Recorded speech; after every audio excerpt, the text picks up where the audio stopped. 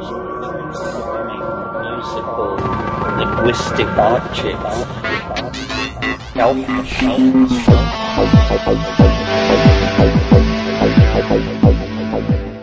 Greetings from Psychedelic Space. This is Lorenzo, and I'm your host here in the Psychedelic Salon. And a big thank you goes out to my 8 new supporters via Patreon. As you know by now, next week I officially begin what I'm calling the Psychedelic Salon 3.0 track. Basically, it's a continuation of this 1.0 track that we're listening to right now. However, through Patreon, my supporters are going to get a private RSS feed, and that's the new 3.0 feed. So, from now on, after today's podcast, all of my new Salon 1 podcasts, plus things like selected Terence McKenna sound bites and readings from me by my books, well, all of that's going to first appear on the Patreon RSS feed. Then, 3 months after a new 1.0 podcast appears on the Patreon feed, I'll rebroadcast it here. So, over time, you'll still be able to hear everything that I publish from the salon. It's just that my supporters on Patreon are going to get to hear them a few months before everybody else. As they used to say in Texas, you ought to dance with the one who brung you. No, as much as I've tried to avoid doing this, my personal financial situation has been leaning toward the dire side. And so I'm trying to see if this is a way I can get my head back above water. So for only $1 a month, you can not only get access to the first run of many of my podcasts, you're also invited to join other saloners and me for a live 1.5 hour version of the Psychedelic Salon every Monday night. And we've been doing this all year long now, and it's developed into a nice little Monday night salon. And this is a true salon, where everybody who wants to gets a chance to chime in. And there are other reward tiers. However, I'm planning on eventually only having $1 and $5 reward levels. So when one of my larger dollar supporters has to reduce their monthly donation, I keep reducing the number for that level. But the other day, one of my 8 $25 a month patrons reduced their monthly donation, and I planned on reducing the number for that group to 7. But I wasn't fast enough, and before I could reduce the number of slots available at that level, David A. snuck in and filled it up again. So thanks a lot, David. You're a real gem. Now, before we begin today, I have an announcement that I think you'll be interested in. It comes from Janine Saget, who we heard from in podcast 471, which is titled Healing for PTSD is Available. And in that episode, we learned about the Indiegogo campaign that Janine and others had organized to raise funds for the production of a motion picture that's titled From Shock to Awe. Well, I am very pleased to let you know that not only was their financial campaign successful, they have now completed production of their film, and it will be screened in select theaters in just 2 weeks. As we're all well aware here in the salon, psychedelic therapy, which we'll be hearing more about from Rick Doblin in just a moment, has finally returned to mainstream medicine where it was back, way back. And when it comes to treating PTSD, well, there's actually more than one path available. And while MAPS's MDMA studies continue to move us closer to proven therapies to treat post-traumatic stress disorder, there's also another way that many of us vets have taken, and that's through the use of ayahuasca. In the film, From Shock to Awe, you'll hear women like Brooke Cooley, who says, and I quote, "Ayahuasca and MDMA saved me, my husband, and my family. Had psychedelic therapy not come into our lives, not only would Mike and I be divorced, but there is a solid chance that one or both of us wouldn't be alive." End quote. From Shock to Awe actually strikes a balance with a taboo topic that could have tremendous impact on society. The documentary premieres on November 12th, 2018, all across the U.S., but with a special one-night event, Coming Home Beyond Veterans Day. The event includes theatrical screenings in over 25 U.S. cities, followed by a live Q&A with the cast and filmmakers. Additionally, the film's release launches a social impact campaign aimed at empowering people with information that opens a dialogue about trauma and supporting scientific research and saving lives. Janine tells me that all 25 of these venues are theater on demand, which means that we need to reach a minimum number of tickets sold in each location. So we have a big job in getting the message out. I hope that you can help us spread the word, actually. And, this is an important movie, one that can change the lives of some of the people who see it. So if there's any way for you to make one of these showings, I think that you'll also find there are many of the others there as well. And you can get all of the information you need on their website, which is an easy-to-remember URL. It's simply fromshocktoawe.com, all in one word. And there you can watch a trailer as well as find the location of a screening nearest to you. And maybe in a month or so, we can get Shauna home to do another interview with the people behind this important project. Now, for today's program, which also deals with ways in which the suffering from PTSD can be reduced and, in some cases, even eliminated altogether, I'm going to play the rest of the talk that we began last week. If you've listened to the previous podcasts before that one, the ones number 585 and 586, and while you're listening to them, you wondered how or if any of what they were saying affected the MAPS organization, then I strongly recommend that you listen to this, the second half of Rick Doblin's 2018 Palenque Norte lecture. In particular, I hope that you pay close attention when Rick is addressing some of the ethical issues that they've arisen as MAPS pushes the envelope of MDMA therapy even further ahead. And while you may still have some questions after listening to Rick right now, I want you to know that I am firmly in support of his positions. He's had to deal with some very tricky issues, and as a lawyer myself, I'm well aware of the fact that we don't always get exactly everything we want. However, in the case of where we are today with the research that MAPS and Rick are behind, I believe that Rick has navigated our psychedelic voyage of discovery exceedingly well. So now let's return to the playa at Burning Man on a hot Friday night, the night before the burn, in fact, and listen to the last of the 2018 Palenque Norte lectures.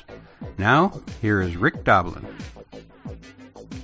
What happened to change how I describe it is two different things that changed. One is that in December, there was a 2-paragraph little announcement in Reddit that a new fund was being created called the Pineapple Fund. How many of you have heard of the Pineapple Fund?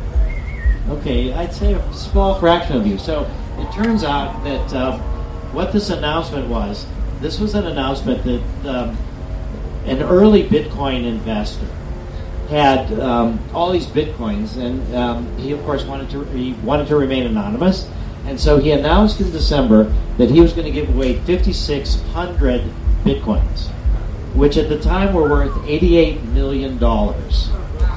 And I didn't know anything about this, but several people saw it, emailed MAPS staff, and one of the MAPS staff wrote a 1-page grant application, sent it to Pine at the Pineapple Fund, and the next day we get an email that says, I'm giving you $1 million.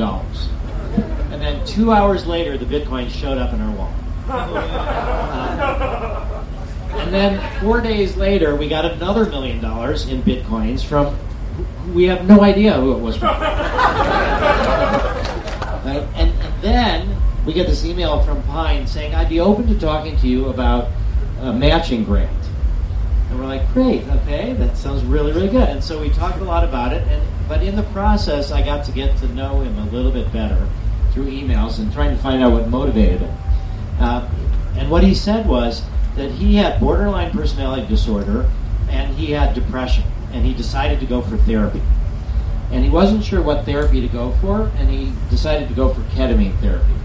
So ketamine is considered the most important discovery in neuroscience for depression in the last 30 years. And there's now 1,000 ketamine clinics in America for refractory depression. It's being seen mostly just as a pharmacological drug without therapy. They just give ketamine. It tends to help people for short periods of time. They need repeated doses. Occasionally it'll help people permanently. But he went for ketamine therapy. And under the influence of ketamine, he had a vision. And this vision was that there was a simple way for him to get out of depression and get out of borderline personality. And the simple way for him to get out of that was to help other people. And if you've ever tried this when you're depressed, to help other people, is really a tremendous way to get out of being wrapped up in your own mind. And so he decided that the best way he could help other people was to give away more than half of his wealth in bitcoins. And so then he proposed that he would give us a $4 million matching grant. And we negotiated what would the match be, how do we work that out, and we had from January 10th to March 10th to raise this $4 million. And we managed to do it with a week to spare, and so he sent us 4 million more bitcoins. This was also at the peak of the Bitcoin, so the price was going down, so he would be sending us more and more Bitcoins. And so in the end, he gave away $55 million within 2.5 months. And the Pineapple Fund is now gone. There's a legacy of where he gave all the money to. That inspired other people, as I mentioned, from the cryptocurrency community. So now what I say, well, I'll say one other thing. So one other person formed the support that we need for Phase 3. And that was someone from the right wing. And that was a woman named Rebecca Mercer. And so for those of you who have studied the election, there's a lot of concern about a company called Cambridge Analytica that sort of scraped all this data off of Facebook and then used it to target ads, maybe even telling some of the Russians how to target certain places. They were the main funders of Trump and Steve Bannon. So the Mercers are responsible more than anybody else for Trump being elected. And Rebecca Mercer, it turned out, started feeling like she doesn't actually agree with everything Trump does. Thank goodness. And we had a conversation. I was introduced to her by a human rights activist. And during this conversation, it was about her interest in helping veterans and her interest in showing that she wasn't such a horrible person. And so we had this discussion, and then she said that she would be open to the talk of $1 million donation, $250,000 a year for 4 years, but that just talking to me wasn't enough. She had to talk to some senior people in the military. And it turned out in 2010, after we published our first study with MDMA, mostly in women, but a few veterans, that I was contacted out of the blue, actually up in the blue. I was contacted by a big brigadier general flying in a military plane, calling me from the plane and saying, I just read your paper about MDMA for PTSD. What's going on here? And this was a woman, Lori Sutton, who was the highest-ranking psychiatrist in the military.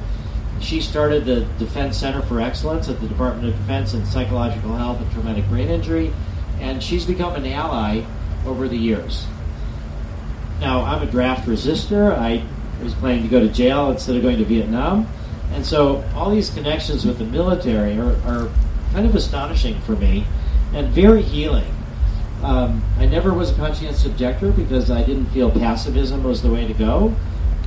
But this connection with Lori Sutton, who really cares compassionately about PTSD, she's now head of Veterans Affairs for the city of New York. And so Rebecca said, who could I talk to that would be sort of from the establishment world? And I said, Lori Sutton. And so we had this three-way conversation. It took about 10 minutes, and afterwards Rebecca said, okay, I'm in for $1 million. So now what I say is that we are bringing MDMA to the world as a gift from the psychedelic, burner, cryptocurrency, and right-wing communities.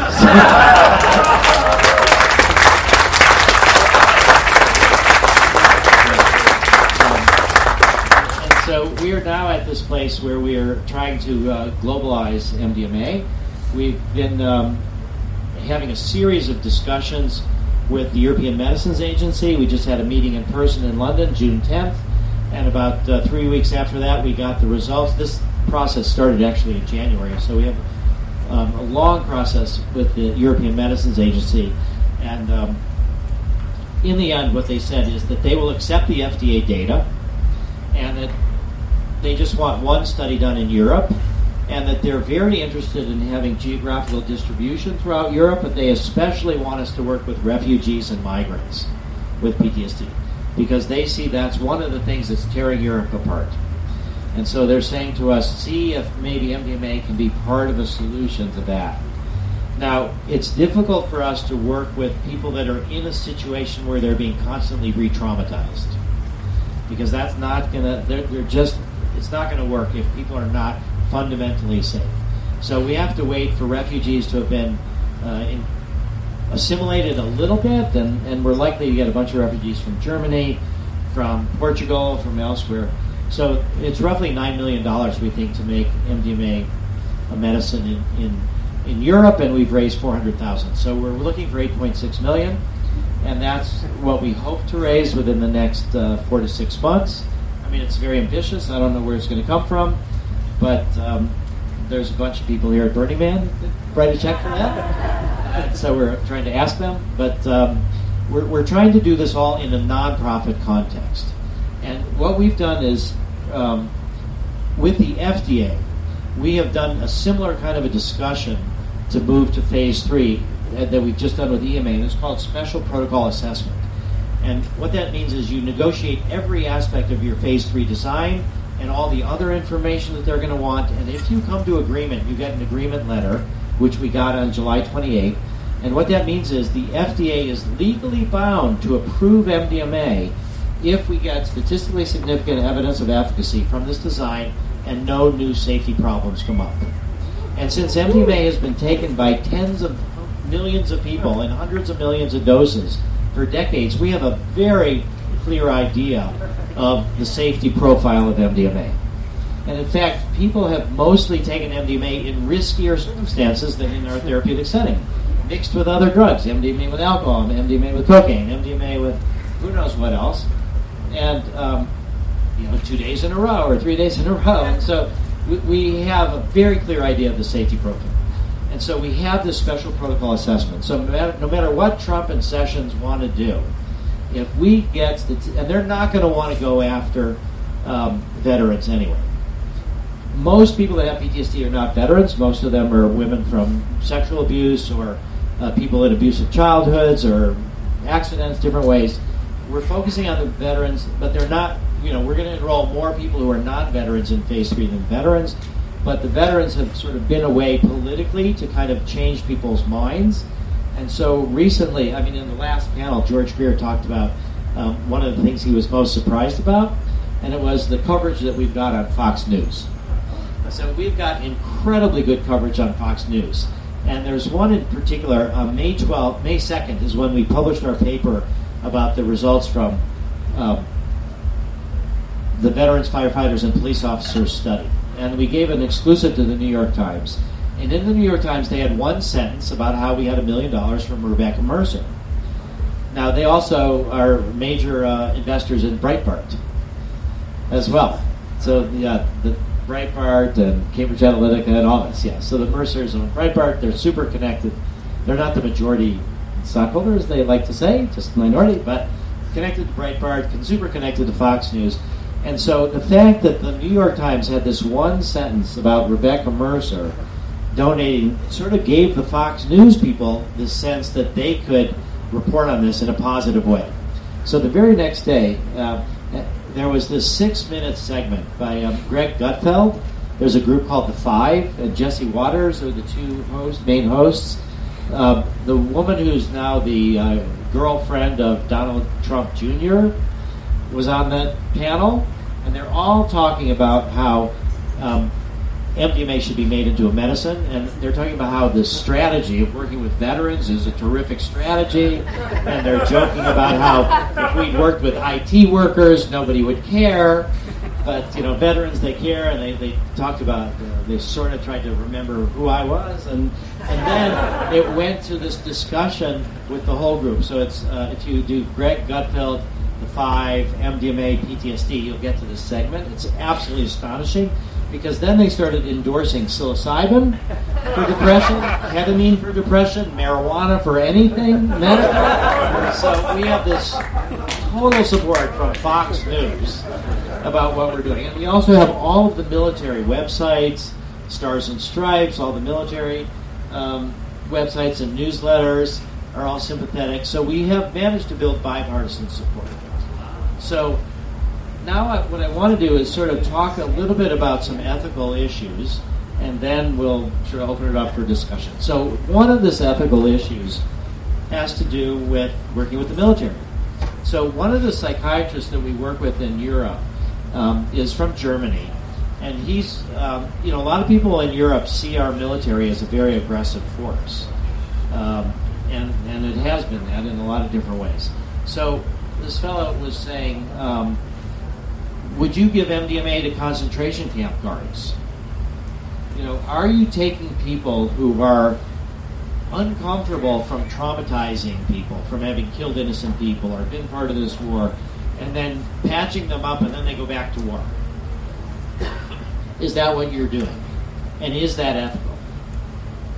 So first off, I'll say, and then I'll be also in the questions curious what you all think about this, but first off I'll say that this criticism or potential criticism is due for every single medical advance. Everything that you want to do to help people survive, to help them, be able to be healthy. Sometimes we can help people go back to the battlefield. Is that a bad thing? Or what I feel actually, and what I see from these veterans, first off, it's not active duty soldiers, so we don't have that exact question. But secondly, we see that MDMA reverses some of the training they got in the military. And I just heard a story yesterday from one of the vets that was in our study. I didn't hear it from him. I heard it from a therapist about how he felt that the military training actually changed his brain. And so here, this is the year I, Robot.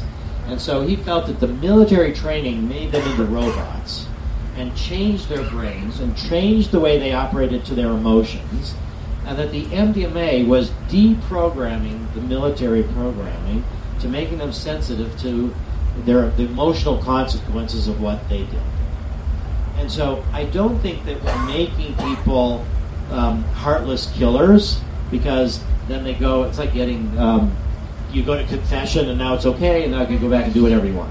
It's not actually like that. And I also think that we have an obligation both to victims and to perpetrators to try to heal everybody.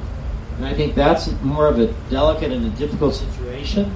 But I think that we need to look at those people that are perpetrators are in many cases victims themselves at an earlier stage of their life. And that we need to recognize that.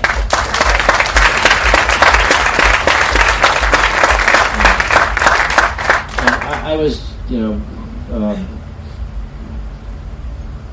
one of the Israeli psychiatrists that we worked with at one point said, I understand MDMA, he'd never done it himself, it only works for victims, not for perpetrators. And that's where I realized that our training program wasn't really working well, and that it really is for everybody. So I think this idea of working with the military, ethically, I feel that it's a good thing to do. And similarly, working with police, or working with other kind of first responders, or working with prison guards, or those kind of, or working with people who have sexually abused others. To the extent they're willing to enter into our studies, I think that we should work with both victims and perpetrators. So that's one ethical issue. One of the other ones has been that we've gotten a lot of criticism for is accepting this donation from Rebecca Mercer. So for me, it was one of the most important things that we were able to do. And building bipartisan support is one of the crucial issues as we move forward to try to move beyond research to make these into medicines.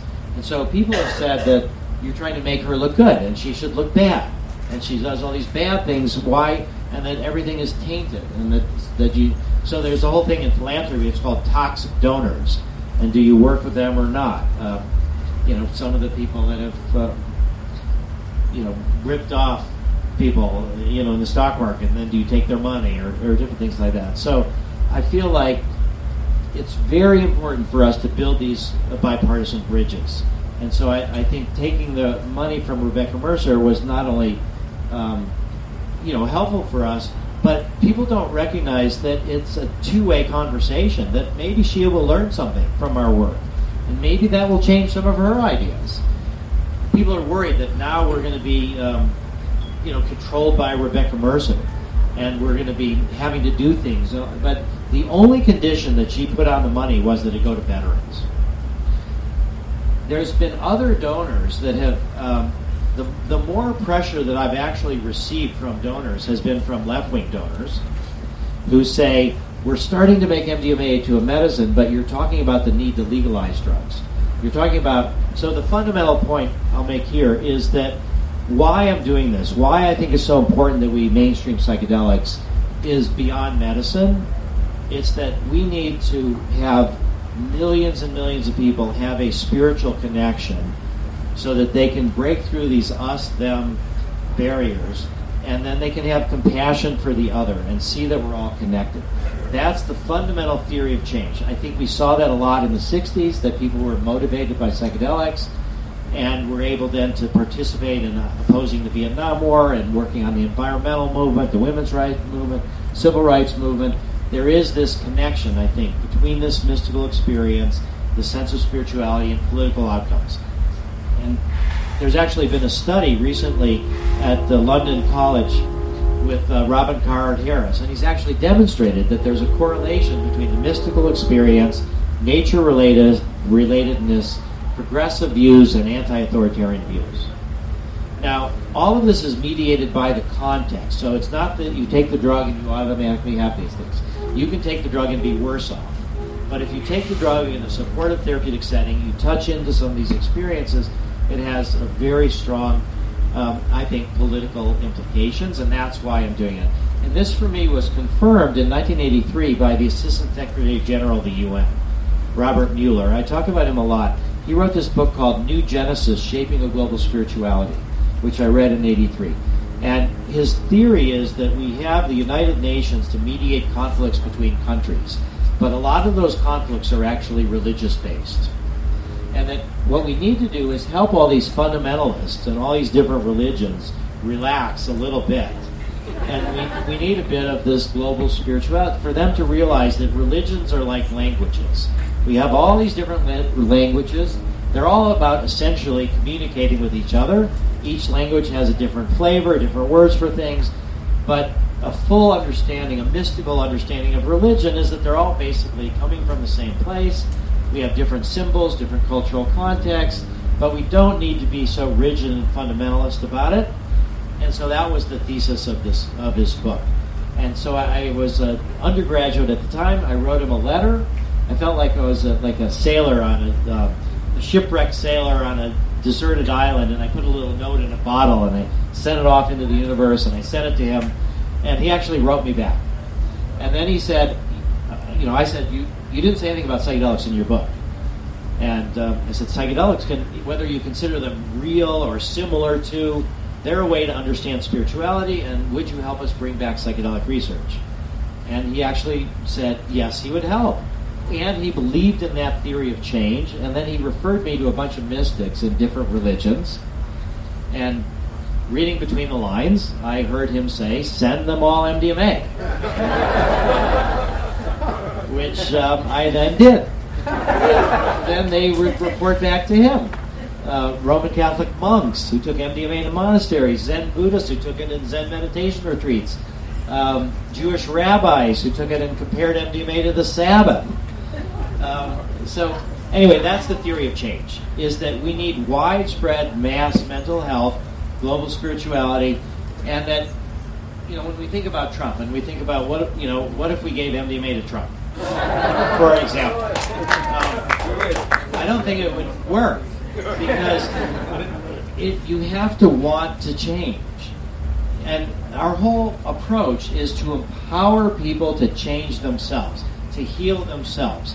That's the essence of this inner-directed method, that we are helping people to marshal their own inner resources to heal themselves.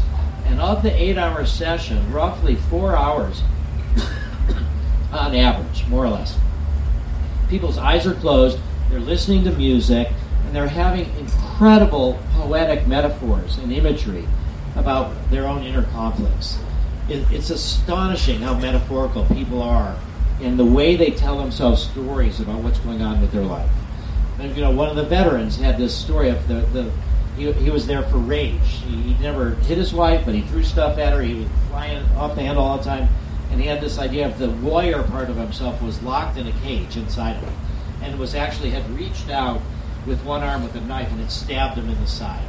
that he was in battle with this warrior part of himself that was uncontrollable, and he had to keep it under control. And under the influence of MDMA, he realized that that warrior self had kept him alive, that was an ally, that was part of his patriotism, that was something he had to make friends with. And they had this whole imagery of letting this wild animal out of the cage and becoming friends. So people are having these incredible metaphors of while they're going through healing, but roughly 4 hours is speaking to the therapist, roughly 4 hours is having points where people heal themselves. And so this is this concept that if we were to give it to Trump, if he didn't really want to deal with what was going on, he wouldn't be healed. And I saw that in a sad way, I'll say, with John Lilly. And so, who knows who John Lilly is? Somebody else? Okay. He invented the flotation tank. And in the 50s and 60s, and he was the one that started about dolphin intelligence, and he was an early LSD researcher, paid for by the Navy. He actually did work with flotation tanks, doing LSD inside the flotation tank.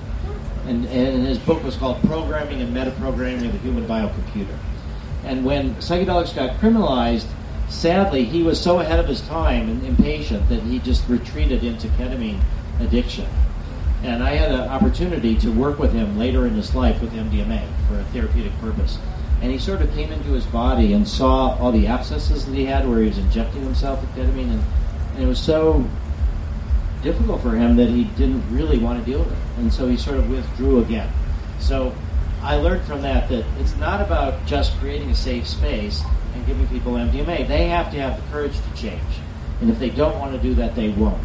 And so it's not about changing Trump, but what about the millions and millions of people who have given away their power to Trump, who have been motivated by fears and anxieties and have given away their power? So I think the ultimate solution for a more peaceful planet is going to be anchoring this sort of global spirituality in millions and billions of people so that they don't give away. Because there will always be people who want to be dictators, who won't want to change. We can never really end all that, but we can end, hopefully, this idea of people giving away their power by helping them process their own fears and anxieties. And that means going beyond medicine, going beyond religion to drug legalization and to a post-prohibition world.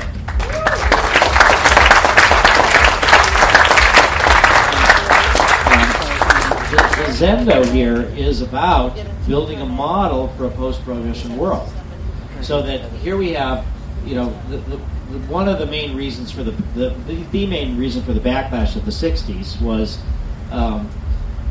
people getting involved with political change movements and the identification of LSD with counterculture.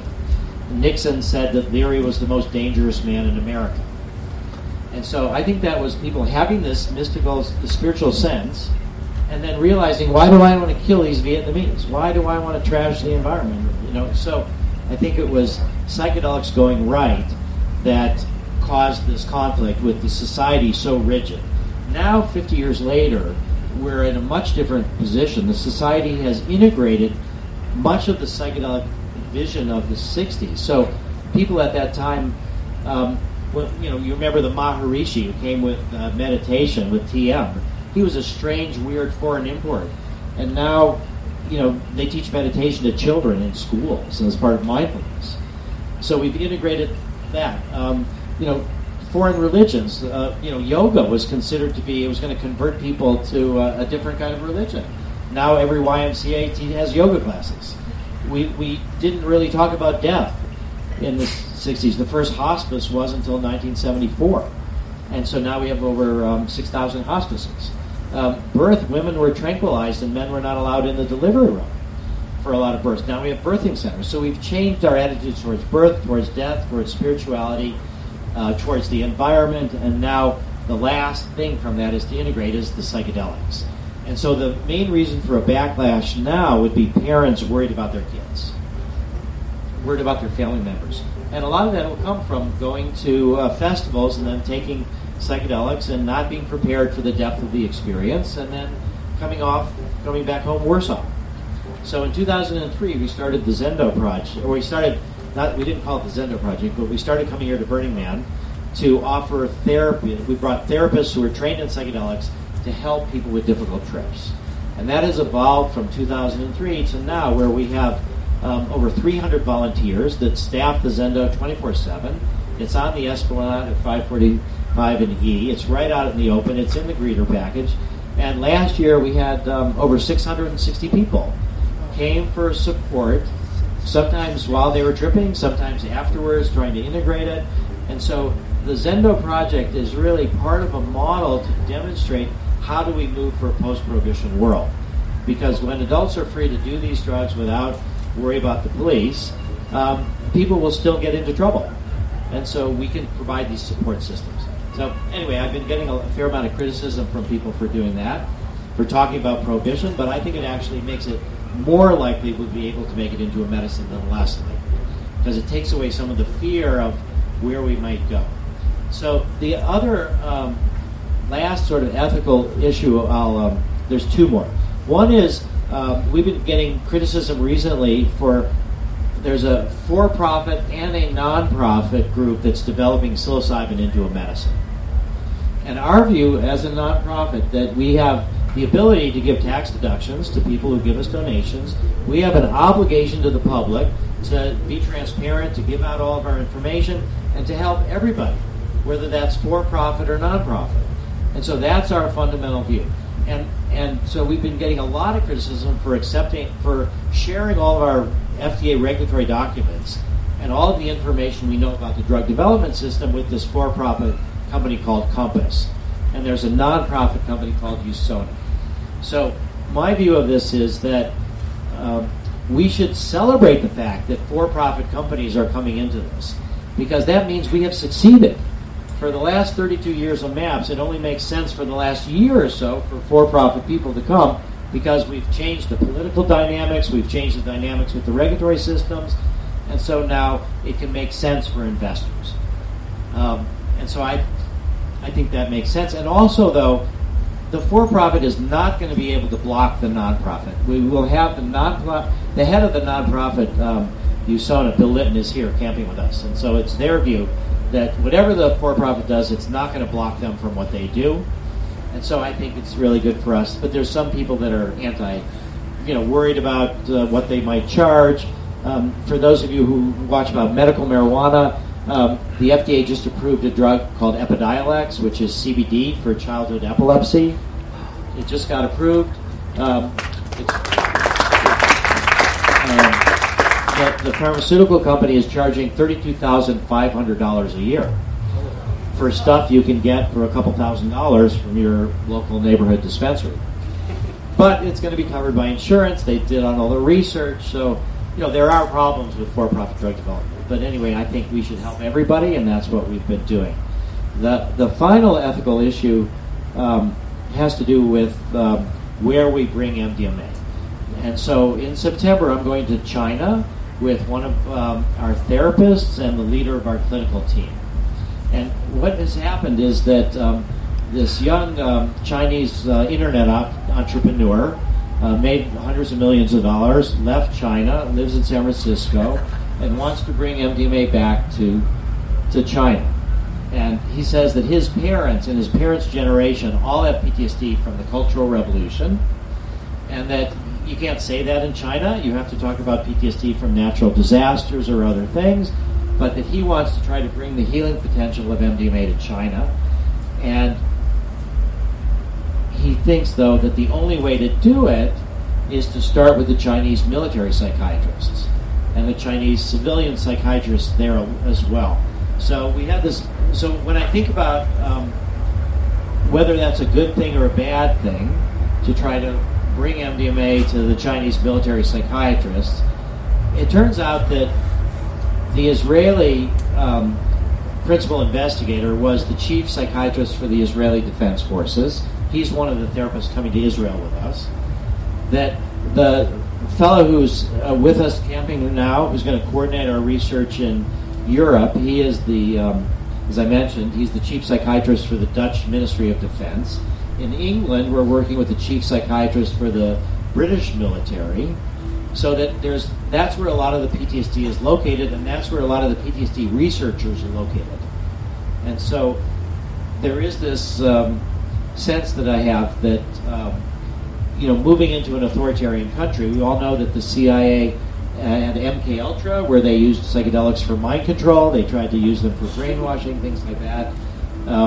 That developed into such scandal that as far as we can tell, that's not happening anymore, and that these drugs can be misused. But I think fundamentally, MDMA helps you, when you take it, it helps you feel solid in yourself. It reduces your pain threshold. I mean, it increases your pain threshold, so you don't feel pain as much. And if you're sort of a true believer, I think it will strengthen your ability to resist anything. So the question is, in this trade-off, if so much of the governments are motivated by people who are motivated by their trauma. So it's this multi-generational trauma that causes the fear of the other. So my view is that I think on balance it's a good thing for us to go to China and to try to influence the Chinese therapists to try to influence MDMA. And I think that if there's any pressure from the Chinese government, from what we've seen so far, it's going to be to limit the spread of it rather than to take it over and do in other ways. So I think there are ethical issues as we go forward, and we need to be careful about them, because we have a chance that we have not had in 50 years, and it's a tremendous opportunity.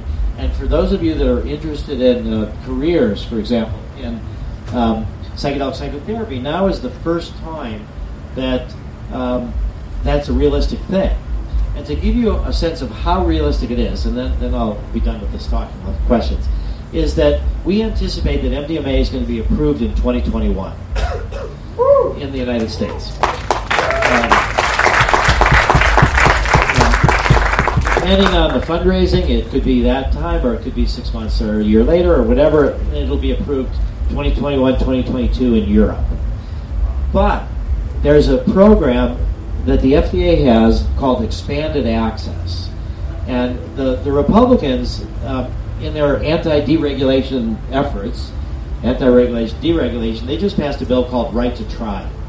And Right to Try means, and Trump just signed this bill about a month and a half ago.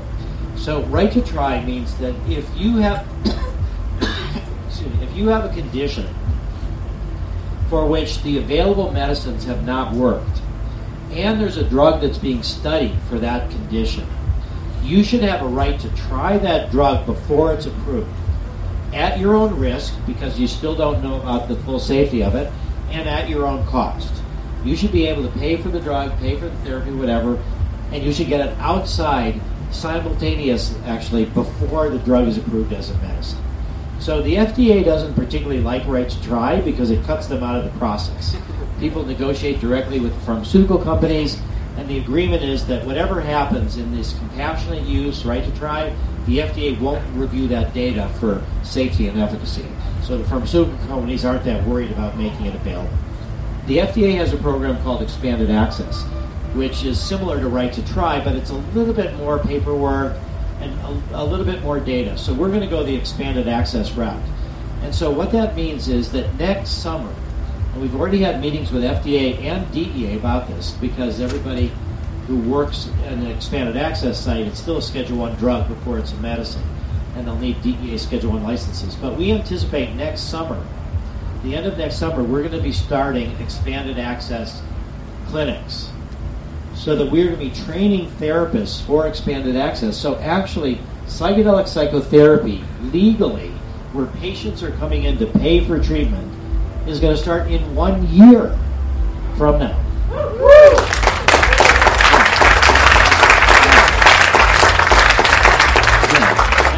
And it's only for PTSD, it's only for treatment-resistant PTSD, but it can be expanded to, like, for example, we did the study with autistic adults with social anxiety. We could end up having expanded access for social anxiety. We did a study with end of life, people with anxiety about end of life with MDMA. That was helpful. We could get expanded access for that. But we have limited resources. We're focusing on PTSD, but the good news is that everything seems to be pointing in the direction of success. And I think it's incumbent upon us to think as carefully as we can about the ethical issues, to proceed very carefully. And if so, I think we will be able to embed psychedelics in our culture. And then what will happen is from 2021 or so to 2031, we'll be able to lay out and spread thousands of psychedelic clinics throughout America and throughout the world. There's 14,500 drug abuse treatment centers. Psychedelics can be very helpful for the treatment of addiction. There's 6,000, as I said, hospice centers. But I think there'll be specialized clinics where people will go to get psilocybin, ketamine, MDMA, whatever drugs get further approved. There'll be a new profession, a new professional organization to be certified to be a psychedelic therapist, with therapists cross-trained in all these different drugs. And I think after we have about 10 or 15 years of that, the population of America will be ready to fully legalize psychedelics and all other drugs. We'll move to...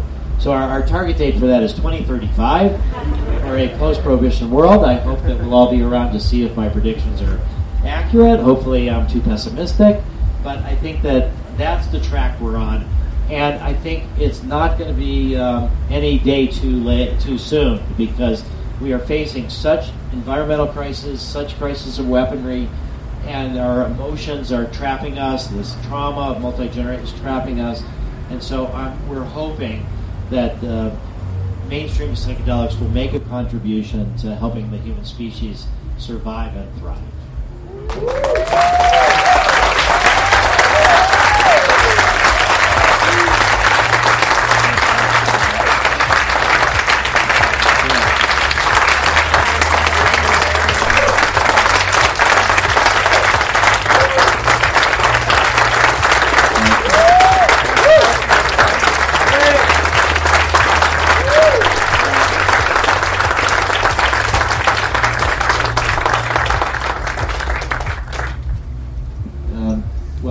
I talked a bunch, but hopefully I didn't talk too long, and I look forward now to a dialogue. Besides dose, dissociation, and desire to change, what trends do you see in responders versus non-responders?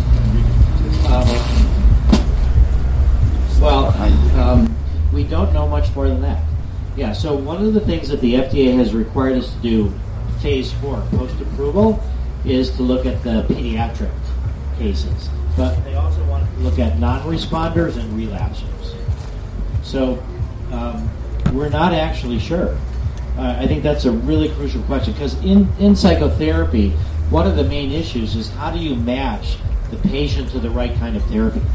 What is that crossover? And that's what you want to figure out. Now, one way people have talked about doing that is with biomarkers. So maybe there are some genetic or physiological conditions that will lead some people to be able to, first off, be resilient to trauma, or if they have PTSD, be able to recover more likely.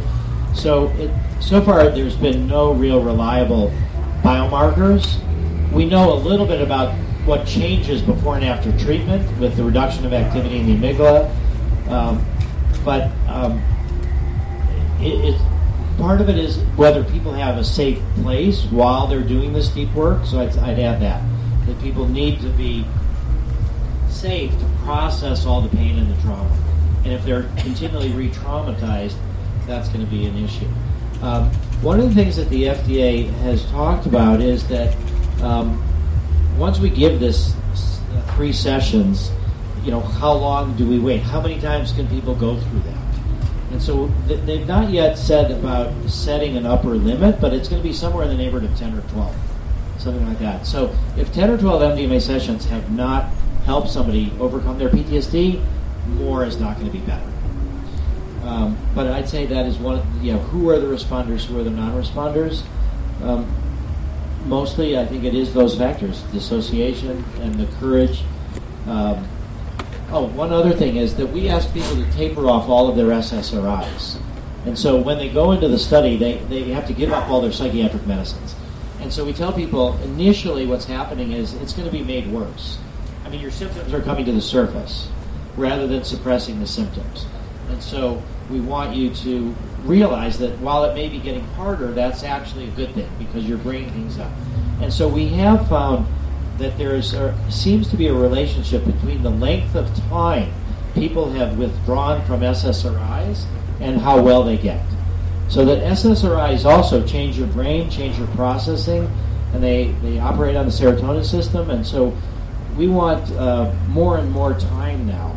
So it's 5 half-lives of whatever drug that you're on, plus 2 weeks. And so the longer it is, so that seems to be another factor.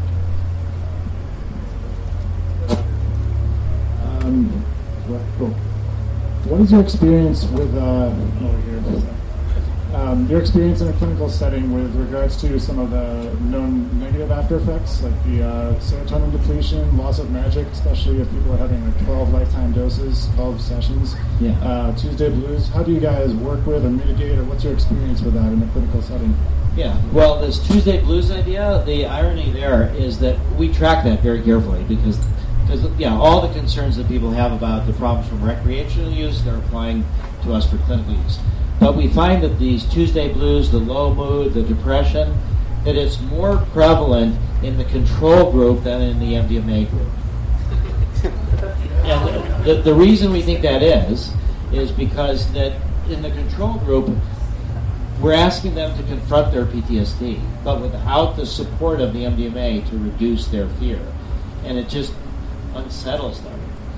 And so here they are trying to bring it to the surface. They've never been able to deal with it before.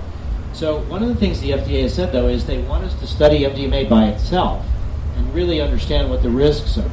So I think what makes us able to not have this problem with the Tuesday blues or this feeling of serotonin depletion, so we don't give 5-HTP, we don't give any treatments afterwards, is that we do the MDMA during the day, not during the night.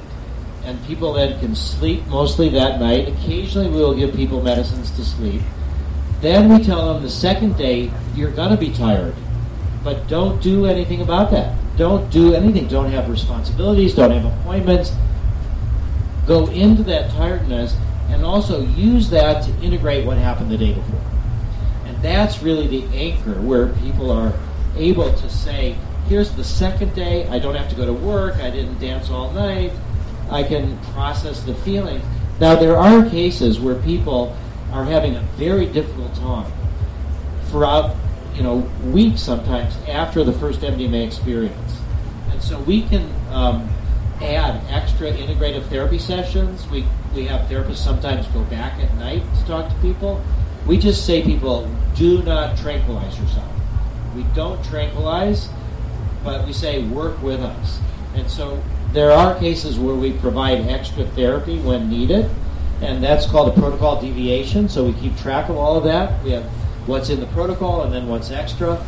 And so I do believe that a lot of people have found that you take 5-HTP after you take MDMA. It seems to make it a little bit easier. But in the therapy and the research, we don't do any of that. Hi, Dr. Doblin. Thank you for what you do. I am a psychiatry resident at Hopkins, very interested in this area. And my question is, once it's approved by the FDA, what is your ideal in terms of regulation? For example, should there be off-label prescriptions? Who gets licensed to give this, and how? Okay, great question. Oh, by the way, where are you studying psychiatry? At Hopkins. Oh, okay, great. Are you part of any of?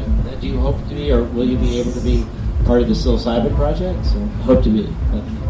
All right. Well, so this is a policy question. That's what I studied at the Kennedy School, and so what the FDA generally, when they approve a drug, anybody can prescribe it for anything. Any doctor can prescribe it for anything, and there's very minimal additional policies.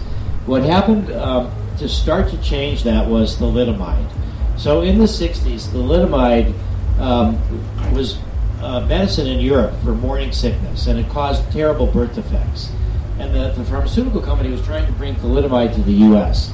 And there was a woman, Frances Kelsey, who's the only person at the FDA to ever win the Presidential Medal of Honor, and she won it for being suspicious about the safety profile of thalidomide, and she blocked thalidomide from becoming a medicine in the U.S., and she probably saved tens of thousands of birth defects before they figured out the connection. So decades later, thalidomide became a medicine. It constricts blood vessels. It's good for leprosy. It's good for certain kinds of cancer. So what the FDA did is they created a whole set of regulatory policies to control thalidomide to make sure that there would be no more birth defects. So they have what's called a patient registry. Everybody that gets thalidomide is listed on a patient registry, and they track whether there's any birth defects. There is an education that goes to the pharmacist. The pharmacist has to be educated. The physicians who prescribe it have to read some stuff, and there's a brochure that's given to the patients. And under those conditions, they've let thalidomide become a medicine. That process of figuring out how to adjust the policies for the drug is now ratified into what's called the REMS, which is risk evaluation and mitigation strategies. And so what we're proposing, and what it looks like both FDA and DEA are going to agree on, is that once MDMA becomes a medicine, and this will be true for psilocybin as well, the drug is not safe or effective by itself. It's psilocybin-assisted psychotherapy or MDMA-assisted psychotherapy. So we're proposing that the only people that are able to prescribe it or to be actually with patients doing the therapy will have gone through our training program so that they know the therapy that has been used along with the MDMA. And that these drugs will never be take-home medicines. They will only be administered in psychedelic clinics under direct supervision. So those are the two main aspects of how we think that they'll be regulated. The question that you asked was also about off-label prescription. So in 1986, Marinol, the oral THC pill, became a medicine. It was the first medicine from cannabis. And there have been all these talks in the 70s and 80s about chemotherapy and how smoked marijuana helps people with the nausea from cancer chemotherapy, and it can contribute to an appetite. And the government didn't want to approve marijuana. This was again during Nancy Reagan, just say no, escalation of the drug war. But they were willing to approve the oral THC pill, which does not work as well as marijuana.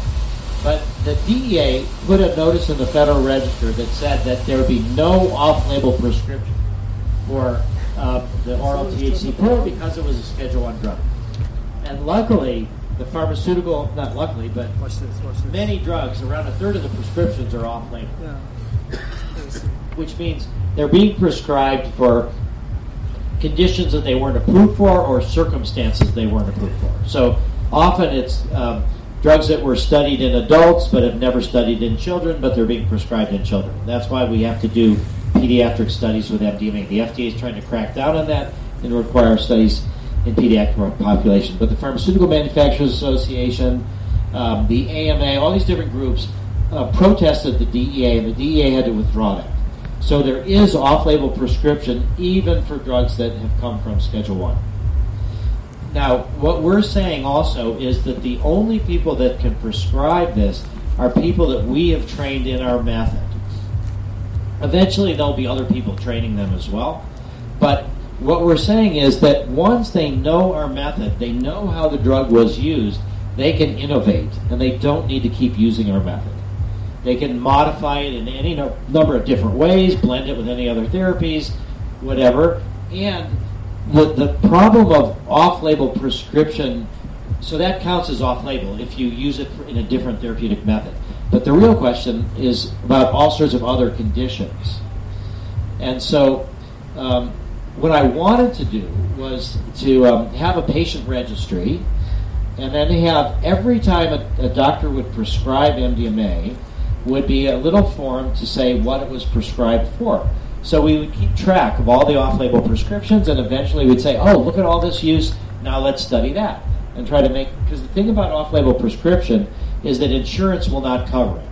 That's a big issue for us, because most of the people who are traumatized come from populations that have the least resources to pay for treatment. So there's a big equity issue. So it's very important that we get this covered by insurance. So insurance will only cover what you've studied it for. They won't cover off-label uses.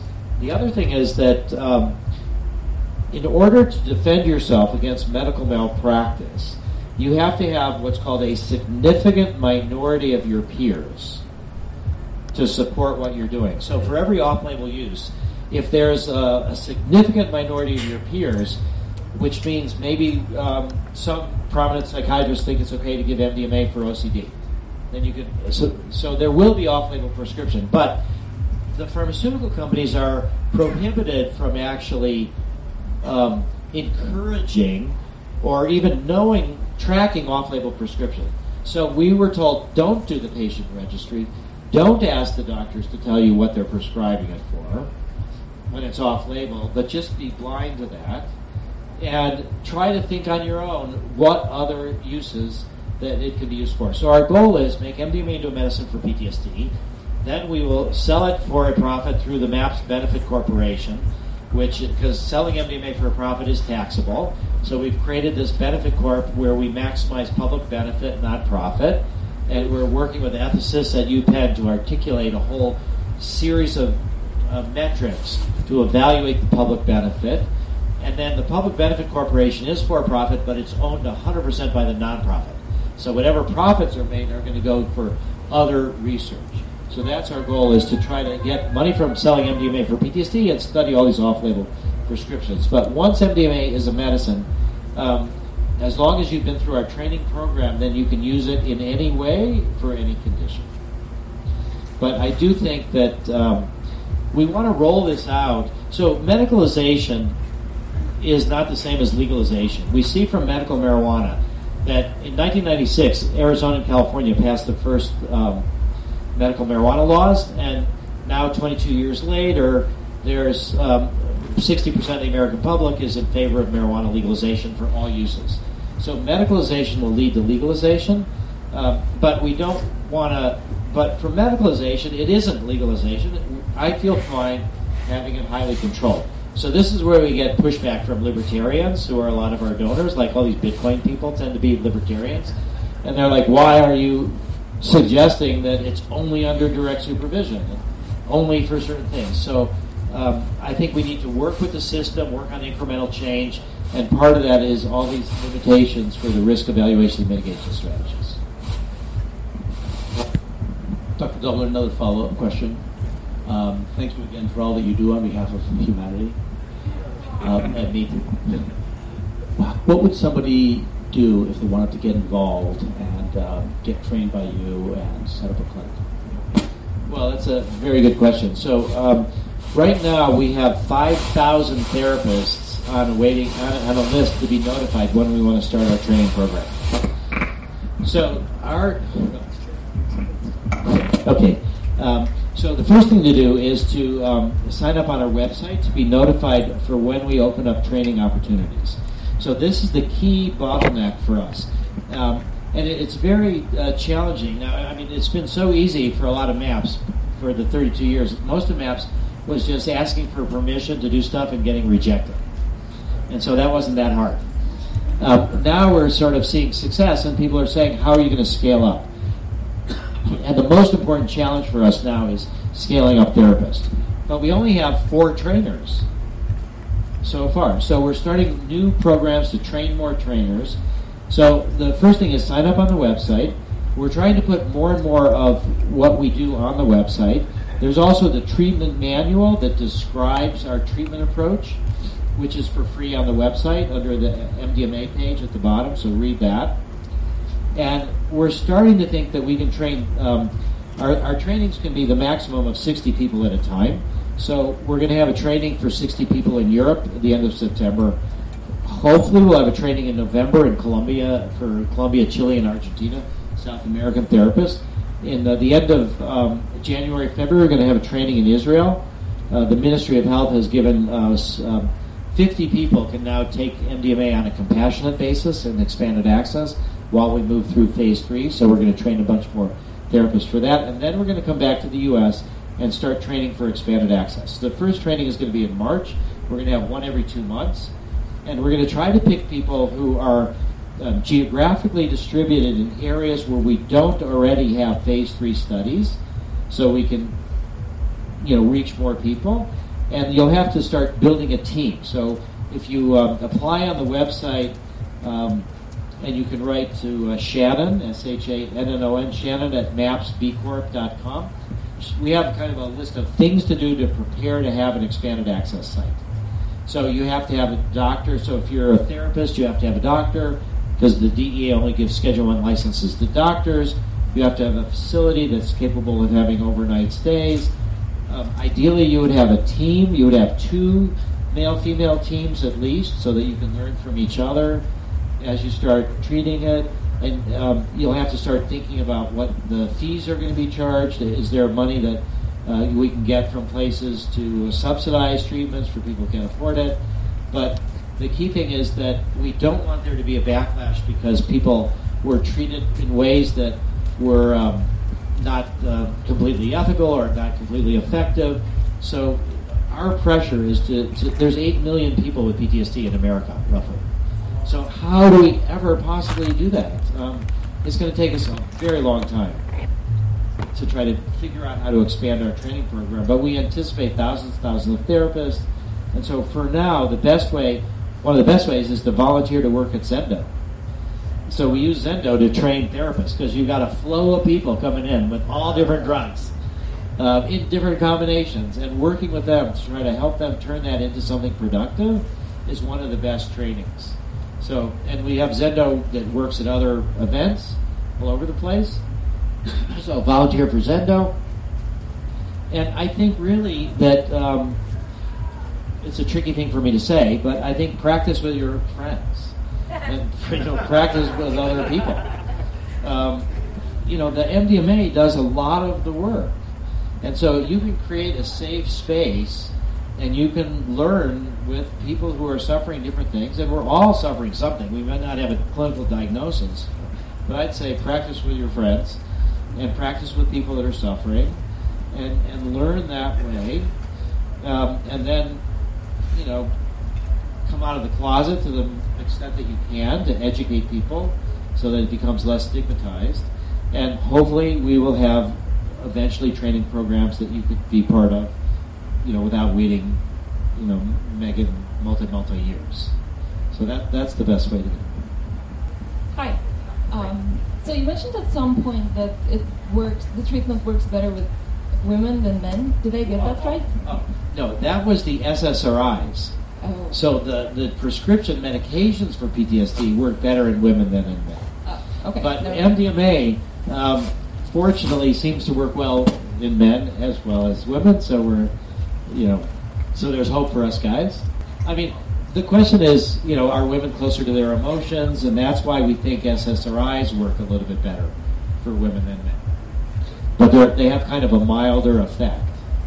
And people have also asked, do you change the doses so that women get a lower dose than men?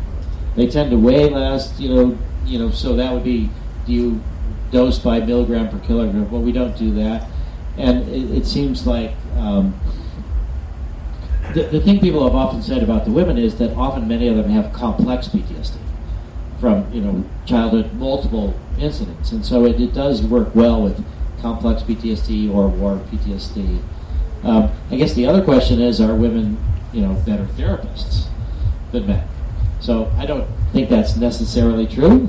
But I do think that this idea of a male-female team is pretty incredible to see it in motion. And for some reason, many of our male-female teams are married or are romantically involved. I didn't think it would develop that way, but I mentioned we have 4 trainers. They happen to be 2 married couples. So more and more, it turns out that these male-female teams are in a romantic relationship. Because it's kind of a very loving situation to be there nurturing somebody who's trying to go through painful stuff. So they have to have a really good relationship, even if they're not. Hi, Rick. I wanted to reiterate my gratitude and thanks again for everything. I was curious about the inclusion of holotropic breathwork in the training of the therapists. So holotropic breathwork, again, is hyperventilation that reduces your defenses and stuff comes to the surface. Holotropic breathwork is more like LSD than it is like MDMA, but it's legal. And so most of the therapists, or I'd say many of the therapists that we've worked with, have been trained by Stan and Christina Groff in the holotropic breathwork. So I was trained in that from 88 to 91. Michael Midhofer and Andy Midhofer, who are our lead therapists, have been trained in the breath work.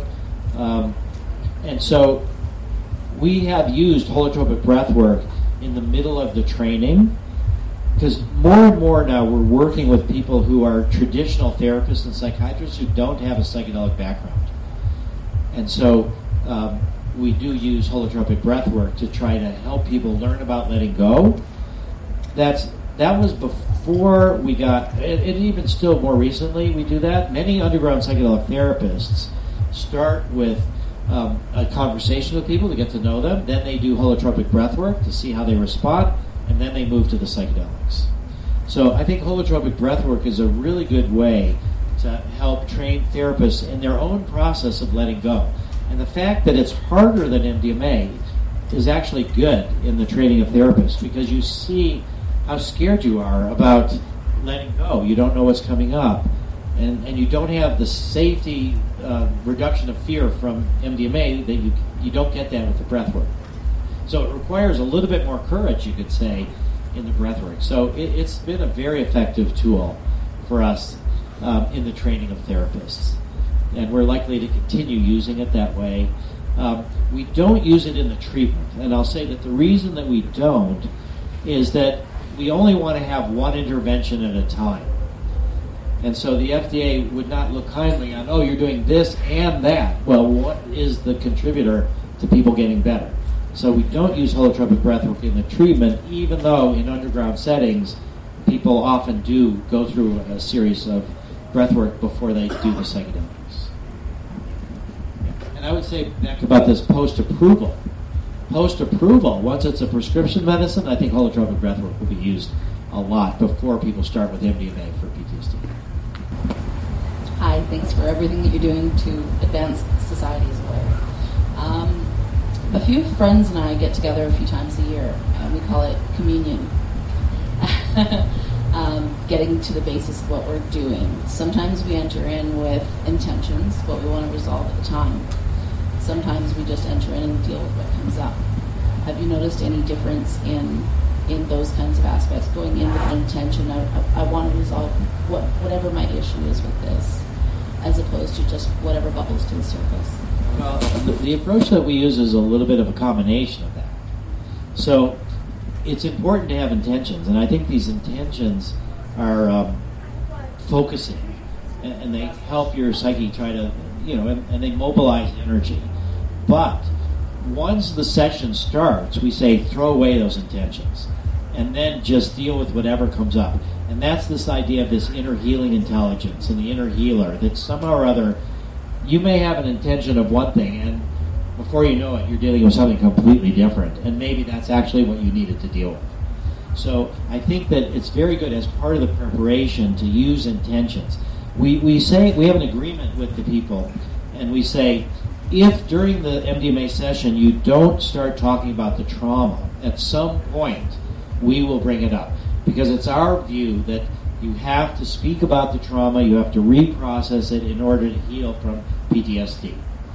And so we sort of set that intention ahead of time. At some point, if you don't talk about it, we'll ask you some questions about the trauma. But because we have this inner directed approach and an 8-hour session, and we're quite patient, we've never actually had to do that. People will eventually gravitate toward that.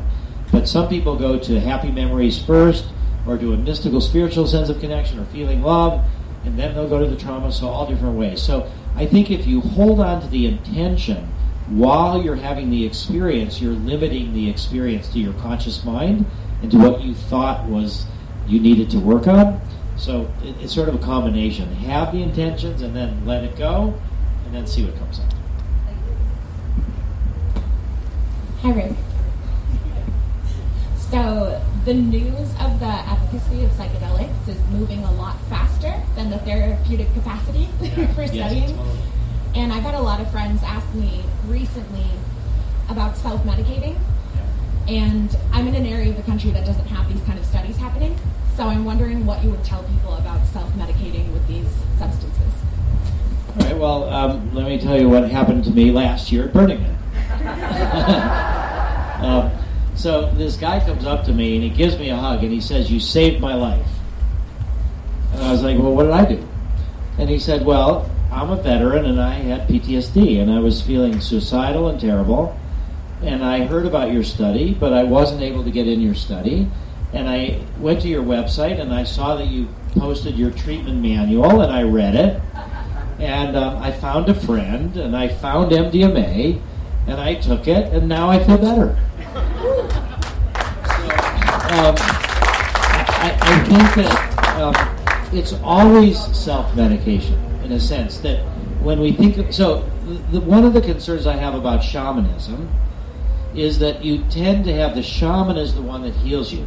Sometimes the shaman is the only one that takes the drug, and they go into a different state and they try to do, divination, different things to heal you, and they have, feathers and they blow all different kind of things.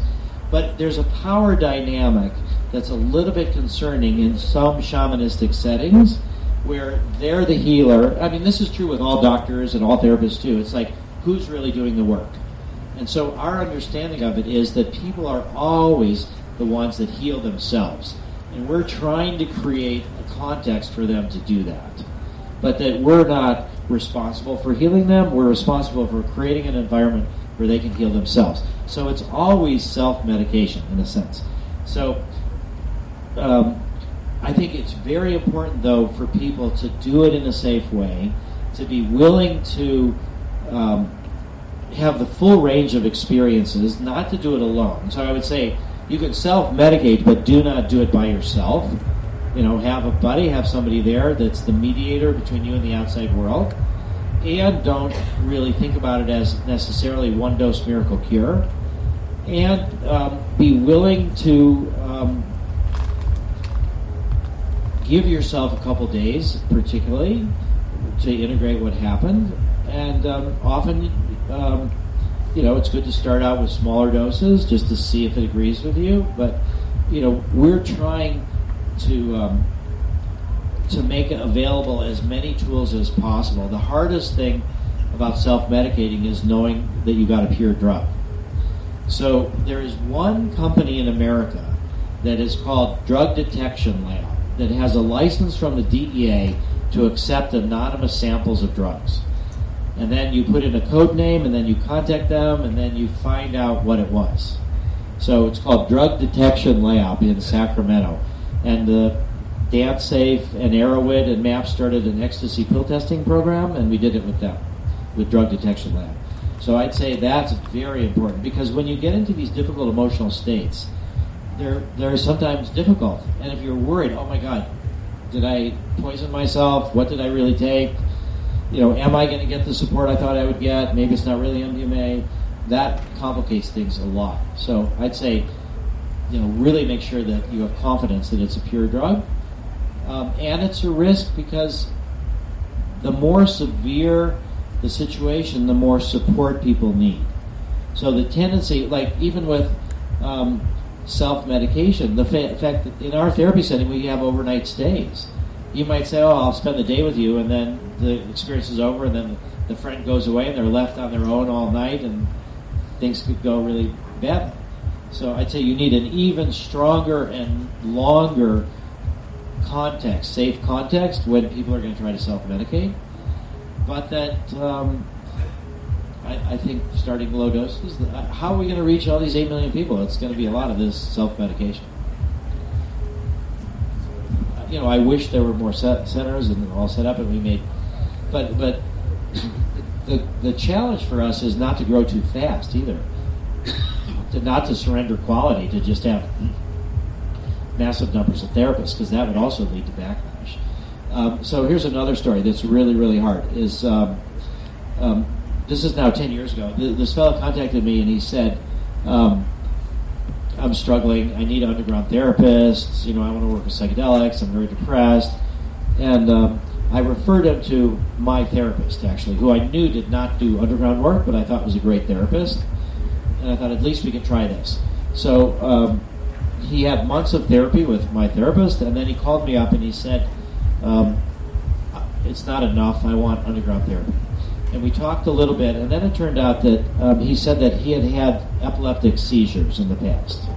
So we don't let people with epilepsy in the studies. only because this is just the initial phase. People with epilepsy have taken MDMA or LSD without triggering a seizure. Even if you get a seizure, you can do stuff. It's not fatal, usually, if you're prepared. But I felt like I couldn't refer this person to an underground therapy setting. So I said I just couldn't do it. And I didn't hear anything for about a month and a half. And then I got a call from the police. And the police said, "Do you know this guy?" And I said, "Yeah, I had heard from him. He contacted me, and he wanted to know about therapy, but I didn't have anywhere to refer him to." And the police said, "Well, that's, we're glad to hear that you knew of him, and the reason we're calling you is because he's committed suicide, and he's left you a suicide note." And they said they would send it to me. And so then I got this suicide note, and it turned out he committed suicide the very next day after I told him I couldn't refer him underground therapy. The note was the most gracious, beautiful note. He's like, "I'm not blaming you, I'm blaming the system, and I know you did as much as you could, but it's just I can't live like this." And he said, "You can use this note to tell people that if these drugs were approved, I might have been one more person saved." So I'm aware that there are people committing suicide because they can't get into our studies. And that's the pressure to try to do it as fast as we can, but not too fast. And so that's why I'm very sympathetic when people say, "What about self-medication?" One last question. Hi, Rick. Thanks again for your work on behalf of making the world more psychologically healthy. I think it's amazing that there's people with enough passion to do this and just butt up against just a labyrinth of bureaucratic regulations for decades. That said, my friends and I have been recently trying the different psychedelic mescaline, which there seems to be no studies done by MAPS on it or anywhere that I could find. And we found one very good therapeutic use case for it. One very specific one, because it's a drug that promotes very authentic communication between people, similar to MDMA. So I was wondering, what would it take, if that is at all feasible, to do a mescaline study, like by MAPS or some other way? Can you say what that specific case that you think it's good for? Well, yes, there are a lot of people who just, their main concern is in life is what other people think about them. And they just live their whole life worrying about it, and they have theories based on, oh, does this person like me or hate me? And sometimes they're on either side of the dichotomy. Wednesday and a Thursday, they're like, oh no, maybe this person loves me. And oh, maybe they hate me. These could be people in a relationship together, and they could spend their whole lives thinking this and never find it out. So with mescaline, that is the first thing that comes out. It eliminates anything that's kind of on your mind. You would almost inevitably reveal. It's like other drugs like alcohol or something. They let you speak your mind, but at the same time they incapacitate your mind. And what you speak is not very lucid, not very eloquent. By mescaline, you're very lucid, and you could just in a kind of autistic, childish way, you very much reveal your how you feel about other people, how you feel about yourself towards other people, and that just eliminates it. I've taken it with my girlfriend, who was not depressed at the time, but very depressive, and that very much helped our relationship. That's great. This is a great question to end on. Mescaline is the most important psychedelic that is not currently being researched. And so it's really good that you brought that up. And I'll say, when I was 18 years old and first starting to do psychedelics at New College in Sarasota, Florida, again, this is 1971, 72, somebody came by with a half a pound of mescaline. And so I bought all of it. And my friends and I proceeded to use it over the next couple months. I had a lot of friends. because we didn't all do it all the time. But mescaline is fantastic.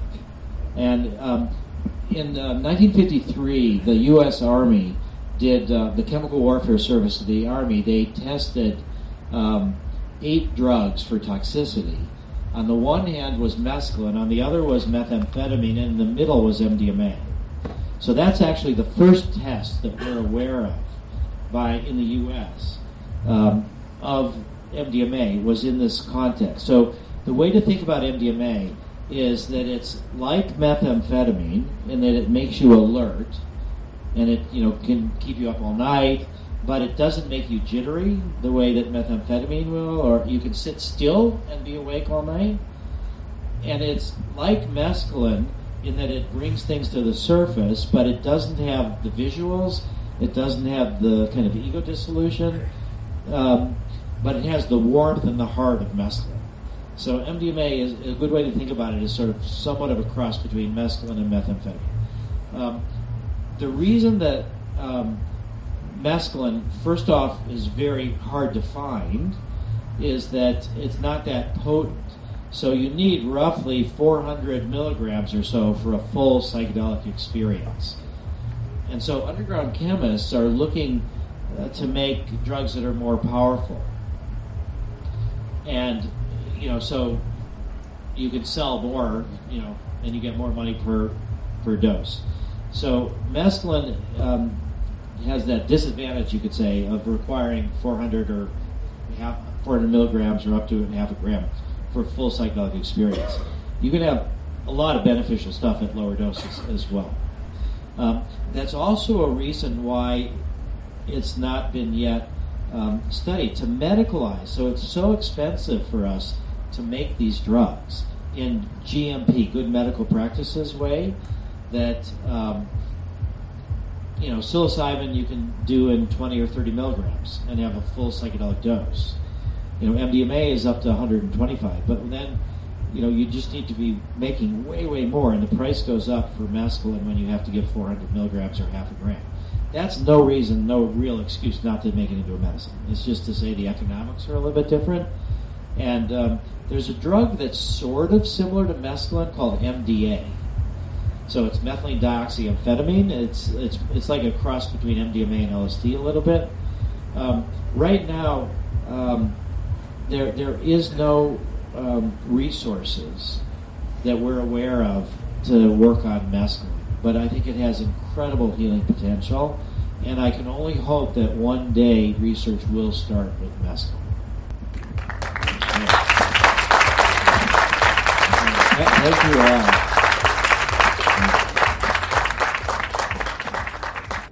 You're listening to the Psychedelic Salon, where people are changing their lives one thought at a time.